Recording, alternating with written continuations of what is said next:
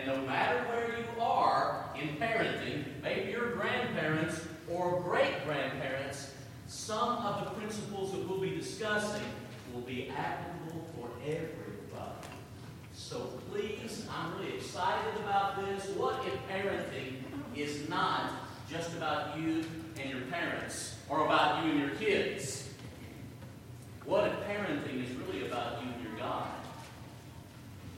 And that's what it boils down to. God-centered parenting and children seeing that parents are trying to bring these children up in the nurture and admonition of the Lord. It's also good to look at our assembly and see Brendan and Rebecca Dunlap with us today. They worshiped with us for a number of years, very faithful. They are here, and please make it a point to greet them and let them know how glad you are to see them. It's super having you with us today. If we were to summarize in one word all that God does in Jesus to make our salvation possible, it would be hard to find a better word than grace.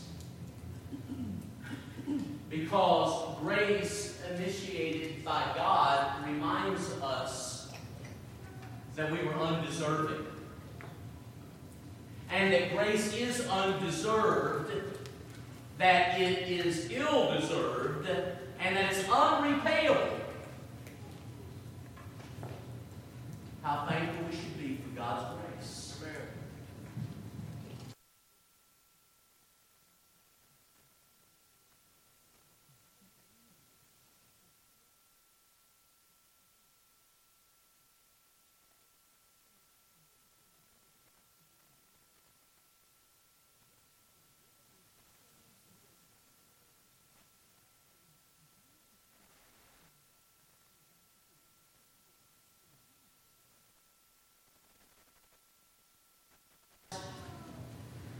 The response of man to what God has done to save through Jesus.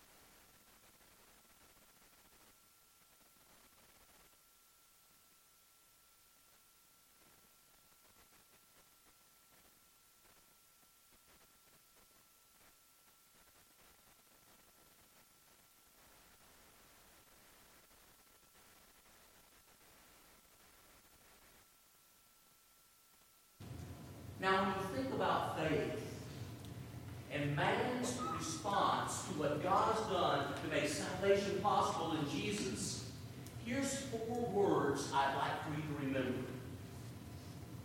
The first word, conviction. Conviction. That means you really feel strongly about something. You're convicted. Conviction. Second word, disposition. Some people have pleasant dispositions, some, not so much. But when we're talking about faith, faith is a matter of conviction. It's a matter of disposition. Third word, submission. When you look at what the Bible says about faith, faith is a matter of what? Conviction. It is a matter of disposition, and it's a matter of submission. Fourth, faith is a matter of elation. Elation. Sometimes we'll say, I was elated by this. It means overjoyed. I just bubbled with joy and happiness. Faith is a matter of elation. Now let me show you what I mean. Faith is conviction because it is grounded in the evidence of the Word of God. Faith is the substance of things hoped for, a conviction or evidence of things not seen. Hebrews 11:1. Without faith, it's impossible to be well-pleasing to Him. He that would come to God must believe that He is, and that He's a rewarder of them who diligently seek after Him. Faith is a matter of conviction. We have a content to our faith that is based on evidence. Conviction. Then that word disposition. We not only have a belief that has content, we have a belief that's in a person. The disposition to trust Jesus as our Lord and Savior. The disposition of personal commitment. To be all in trusting Him. And so we not only believe that, and there's content, and there's evidence, we believe in a person who is real and concerning whom we need to have a personal commitment and be all in. Faith is like that, biblically. That third word, submission. If faith involves conviction of evidence from the Word of God and a personal commitment to the Son of God, Jesus, it also involves submission and obedience to the will of God. Or it's not the type of faith the Bible talks about. Submission to the will of God. And it's for this reason that preachers among us for years have rightly said, faith without works is dead, James 2:14 and following. By going to Hebrews 11 and seeing the great men and women of faith in that chapter, their faith acted, submitted to the will of God, and so should ours, if it's going to please God. That fourth word, elation. Wayland mentioned this when he spoke of the Lord's Supper, and he looked at Hebrews 12, and who for the joy set before him he endured the cross, despising the shame, and is seated at the right hand of God. There is a sense of joy and elation that comes by being in Christ. Rejoice in the Lord always. Again, I say rejoice. Paul's words, of course, in Philippians 4 and verse 4. It is amazing how often Jesus speaks of faith. And when He does, He is often referring to degrees of faith. In other words, there's various points on the faith spectrum where all of us will find ourselves. And what I'd like to do this morning is to show you how Jesus spoke of little faith and how Jesus spoke of great faith. And then for each one, I would like to look at this two main points, little faith, great faith. But under each one, two subpoints, if you want to think that way. When Jesus spoke of little faith and characteristics of little faith. When Jesus spoke of great faith, characteristics of great faith. I think that this type of approach, looking at Jesus and how He spoke of little faith and great faith, will help us determine where we often are on the spectrum of faith. So let's look. And we'll be just using the Gospel of Matthew in our study this morning.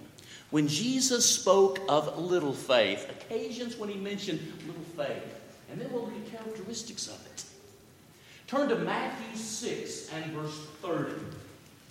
In the middle of the Sermon on the Mount, if you will, in Matthew chapter 6 and verse 30.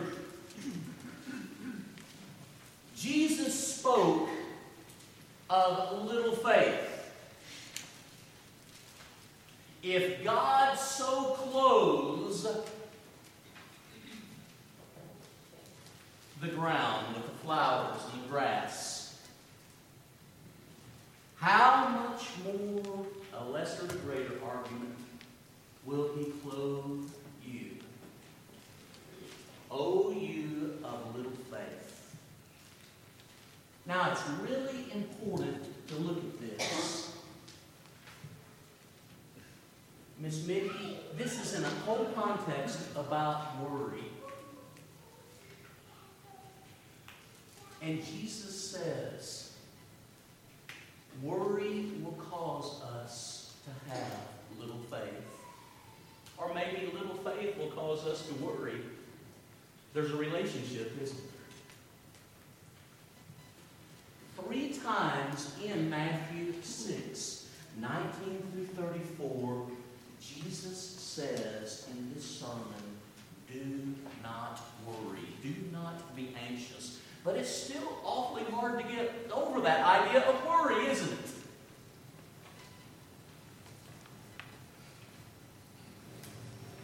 Worry may be a reflection of a lack of trust, little faith. The same context as it deals with worry is also dealing with priorities or what we treasure. Where your treasure is, there your heart will be also. Matthew 6 and verse 21. I'd like to be a person of greater faith because worry too often gnaws on me, doesn't it? Amen. Turn to Matthew chapter 8 and verse 26. This is the second of 4 occasions in the Gospel of Matthew where Jesus speaks of little faith. And Brother Lynn Mayfield read it for us in our scripture reading. The context has to do with Jesus and the apostles on a boat. And a storm comes along. And the apostles, remember, we were talking about some pretty experienced fishermen being among them. They are worried about the severity of the storm.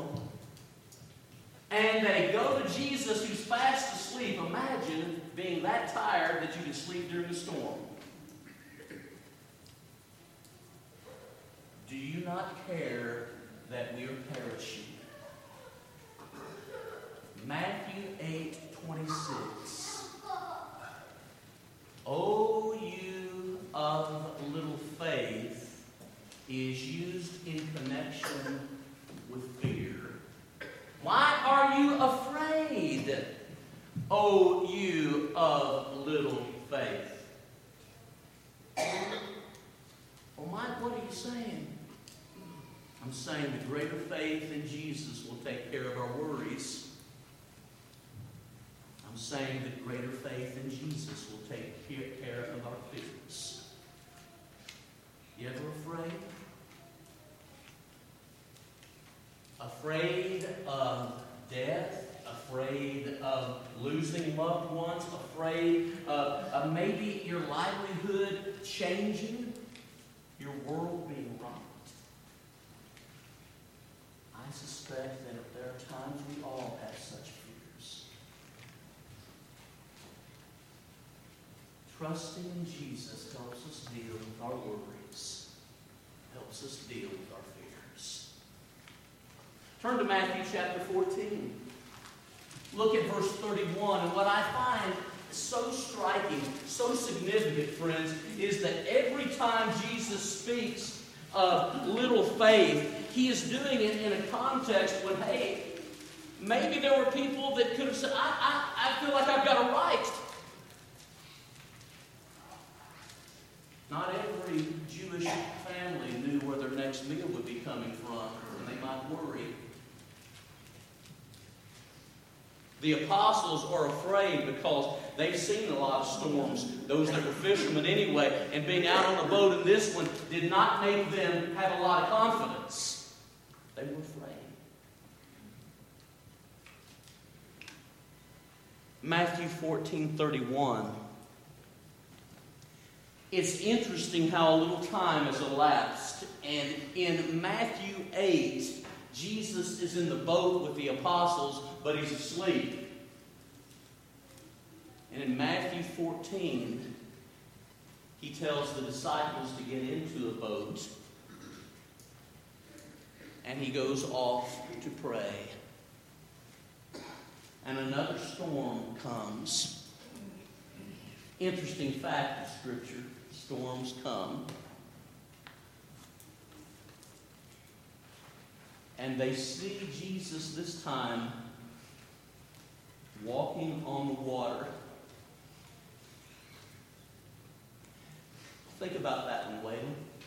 In a storm that they're going through, they see the Lord walking on the water. And Peter says, Lord, if it's you, let me come out and meet you. And the Lord doesn't discourage that. And Peter gets out of the boat. And as long as he focuses on Jesus, it seems as though he is doing the impossible. He's walking. And then he notices the circumstances yet again. And he begins to sink. And he cries out to Jesus, and the Lord extends his hand. And you know what the Lord says? Why did you doubt, O you of little faith?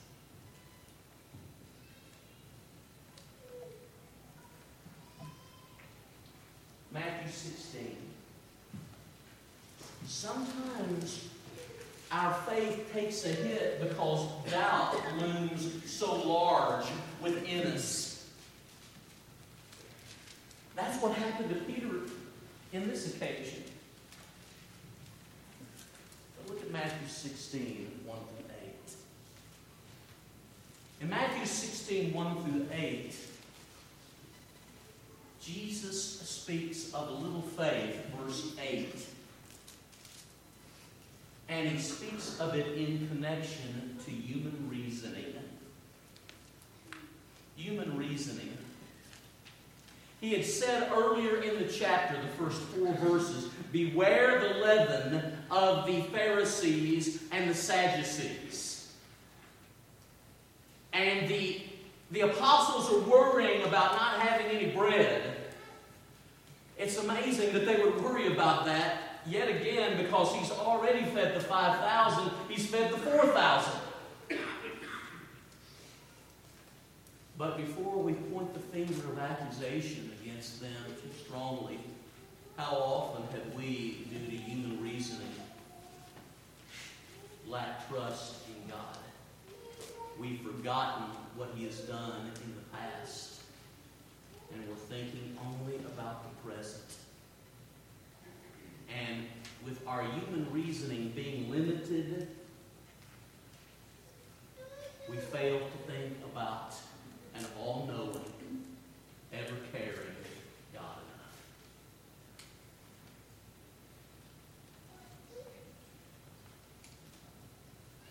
Those are the 4 occasions when Jesus spoke of little faith. Now let me give you the characteristics of little faith.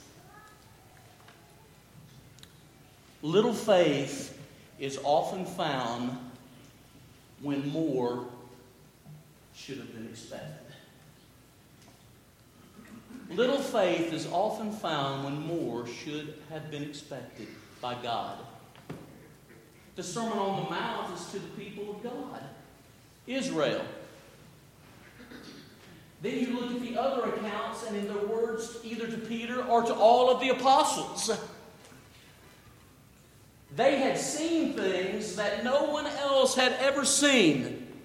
They had heard words that no one else had ever been privileged to hear as far as fullness and experience. Little faith is often found when more should have been expected. Luke 16:10-13, to whom much is given, much is required. Little faith often associates trust with signs. In Matthew 16, it's the Pharisees and Sadducees that are wanting Jesus to perform some sign. And Jesus says no sign will be given except the sign of Jonah. Peter, I guess, is wanting a sign in Matthew 14. However sincerely, if it's you, let me come out and be with you. I get it in a way. I think I'd rather be with Jesus on the water than with the other guys on the boat. How about you? Now, sometimes we want a sign. Isn't a rainbow a sign and a promise from God? Amen. Isn't the promise of God enough? Sometimes it's not for those of us who have little faith and we want more. We want a sign. Great faith is content with the promise and the Word of God. Third, little faith lets circumstances look big, bigger than they really are. 2 storms and a discussion about bread or leaven in Matthew 16. Little faith. We always tend to think our circumstances are so big that they are the exception to what God has already said. Trust me. Trust and obey. There's no other way to be happy in Jesus but to trust and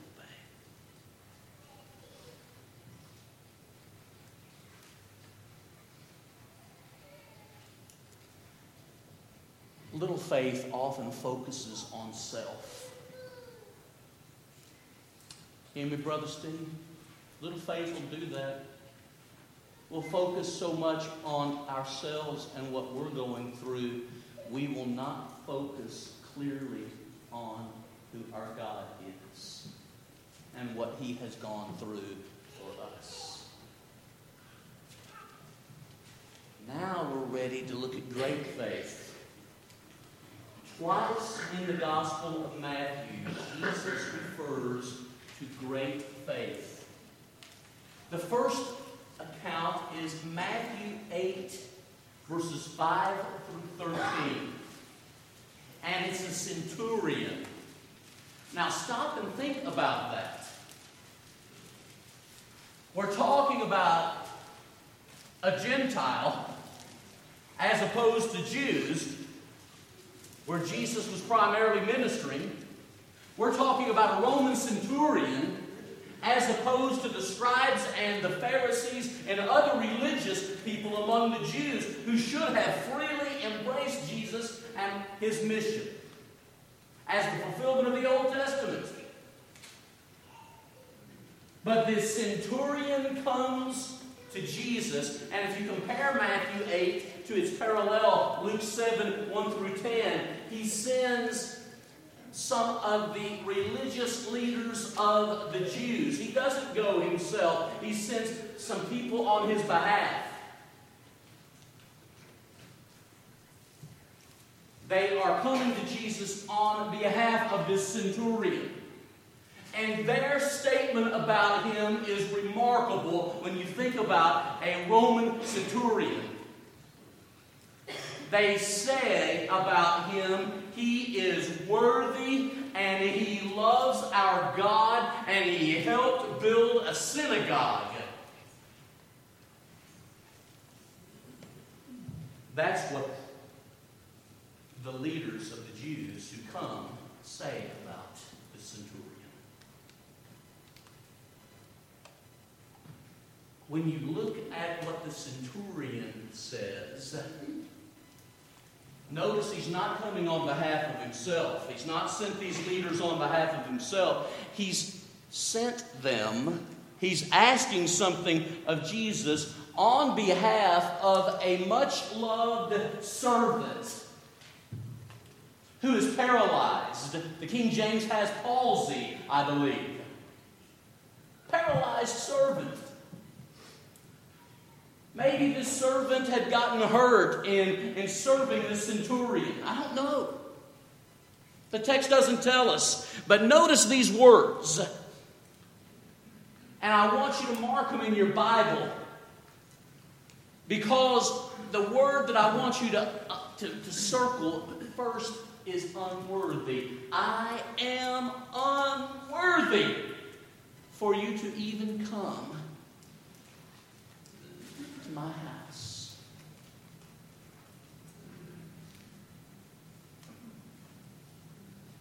He shows profound humility.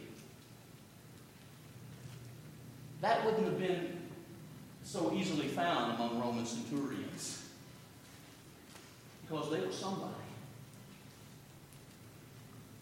But he shows humility. I'm not worthy for you to come to my house. The next word is authority.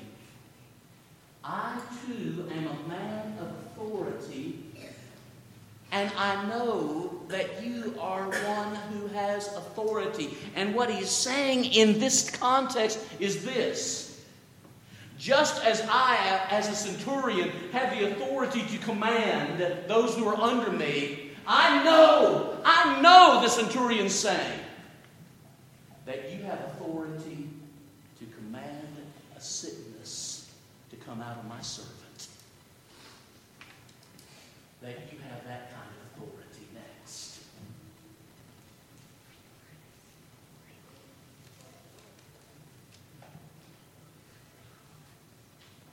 Not only is there humility and authority,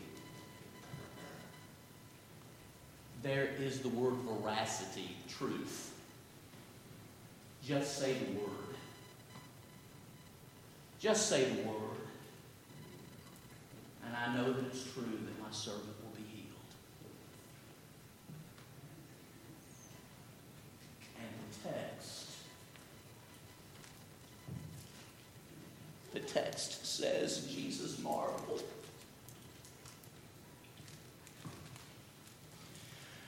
Think about that, because the fact that the Son of God would marvel is in itself a marvel.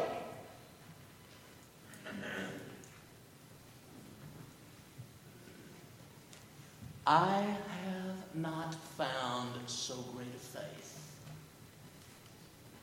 No, not in all Israel.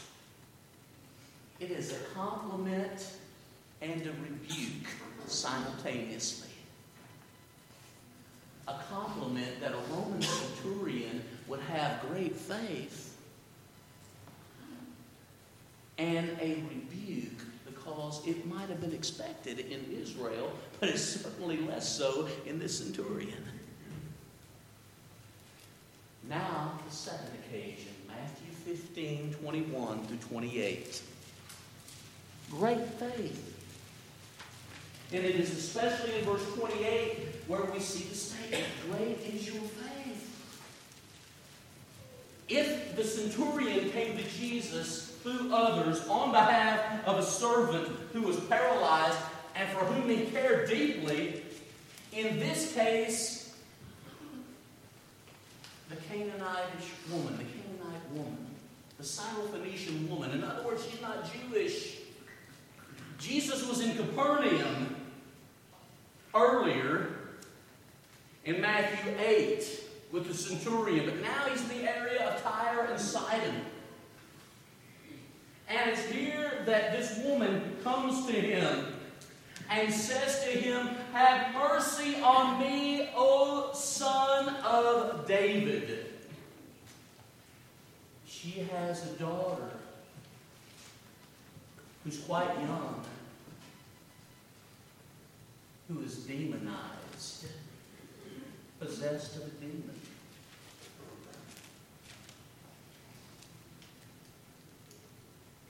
And the Lord's initial response to her might sound a little abrupt, but you'll understand before the story's over. He says, it's not appropriate to take what belongs to the table of God's people and give it to the dogs.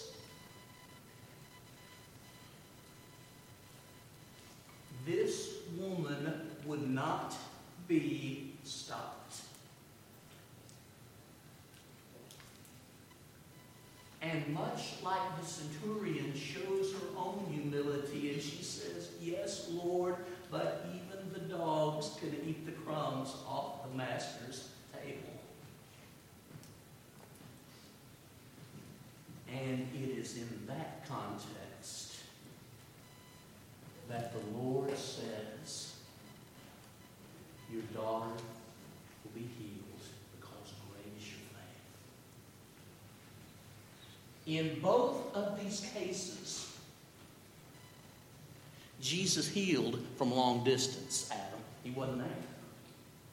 He didn't have to be. But in both cases of great faith, whether we're talking about Matthew 8 or here in this chapter that we're examining, he simply says the word. Now, what are characteristics of great faith? Great faith is often found where it is least expected.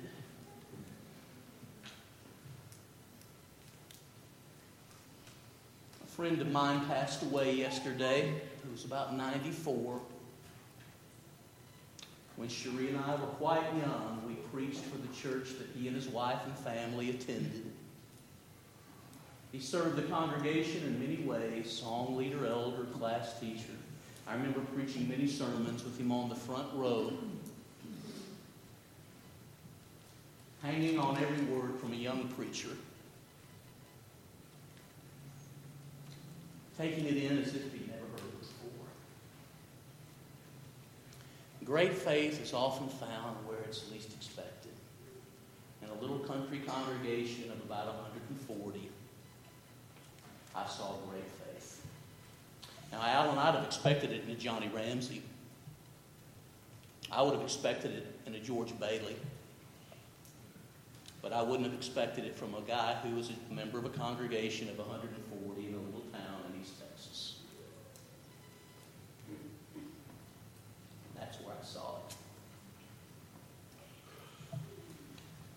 Probably among the very finest, among the very finest men that I've ever known. Great faith. You talk about joy. That guy, you could hear him laughing throughout the whole county when he got tickled. It was the kind of laughter, just side slapping, slide split, loud. Great faith where it might not have really been expected. Another characteristic of great faith is this. Great faith is humbly persistent despite all obstacles. Didn't this woman have to deal with some obstacles? She was going to have to swallow her pride to even go to Jesus.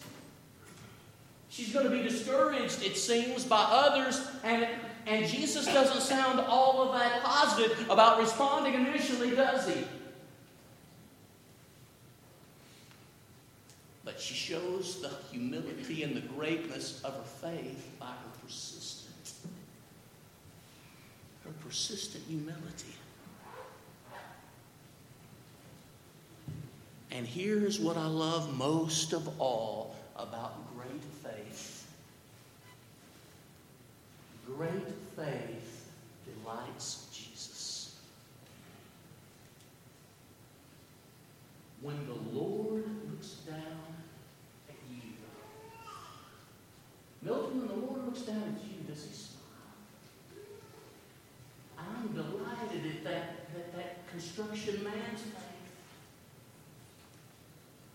Brother Reams, when the Lord looks down at you, does he smile and say, I'm delighted at that former elder, former oil patch guy, constantly reading and studying from.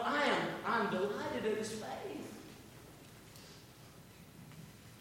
Brother Clay, when the Lord looks at you, years of preaching and helping people, you and your wife, does he smile and say, I know that there's a man of great faith? Shorty Ivanhoe back on the back row, when he looks at you, and he thinks about you and your life with Sherry, and he thinks about you and your kids, and he thinks about you and your grandkids, and he thinks about you and your job. Is he delighted in your faith? When he looks at Mike Vestal, is he delighted? Or does he sometimes shake his head? And yet with care and love say, oh, you of little faith, you have allowed worry, you have allowed fear, you have allowed doubt, and you have allowed human reasoning to keep you from trusting in me. Look at Luke 17 and verse 5. It's a great prayer. It consists of only a few words. Lord, increase our faith. Amen, church. Amen. Lord, increase our faith. Faith will cause someone to respond to the grace of Jesus and making salvation possible. One will respond by believing in their heart Jesus is God's Son and He can see me through not just my worry and doubt, not just my fear and human reasoning. He can see me through this life with all of its struggles, but He can help me be victorious over sin. I believe that He can. I believe He did that at the cross. Belief, repentance, a change of direction due to a change of heart. Jesus said, except you believe that I am He, you will perish. John 8:24. Belief, repentance, and acknowledgement that Jesus is the Son of God. I believe He is the Lord and Savior. I make a personal commitment to that fact. He is Lord and Savior. And then coming to the Lord and responding to His grace, initially in faith, involves baptism. Because it's at the point of baptism we put on Christ, Galatians 3:27. It's at the point of baptism that we die to sin and the old man, and we arise to walk in newness of life. Romans 6:3-5.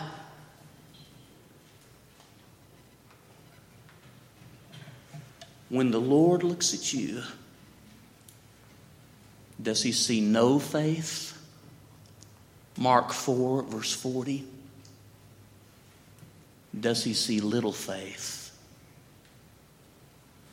Or does He smile at the great faith that He sees?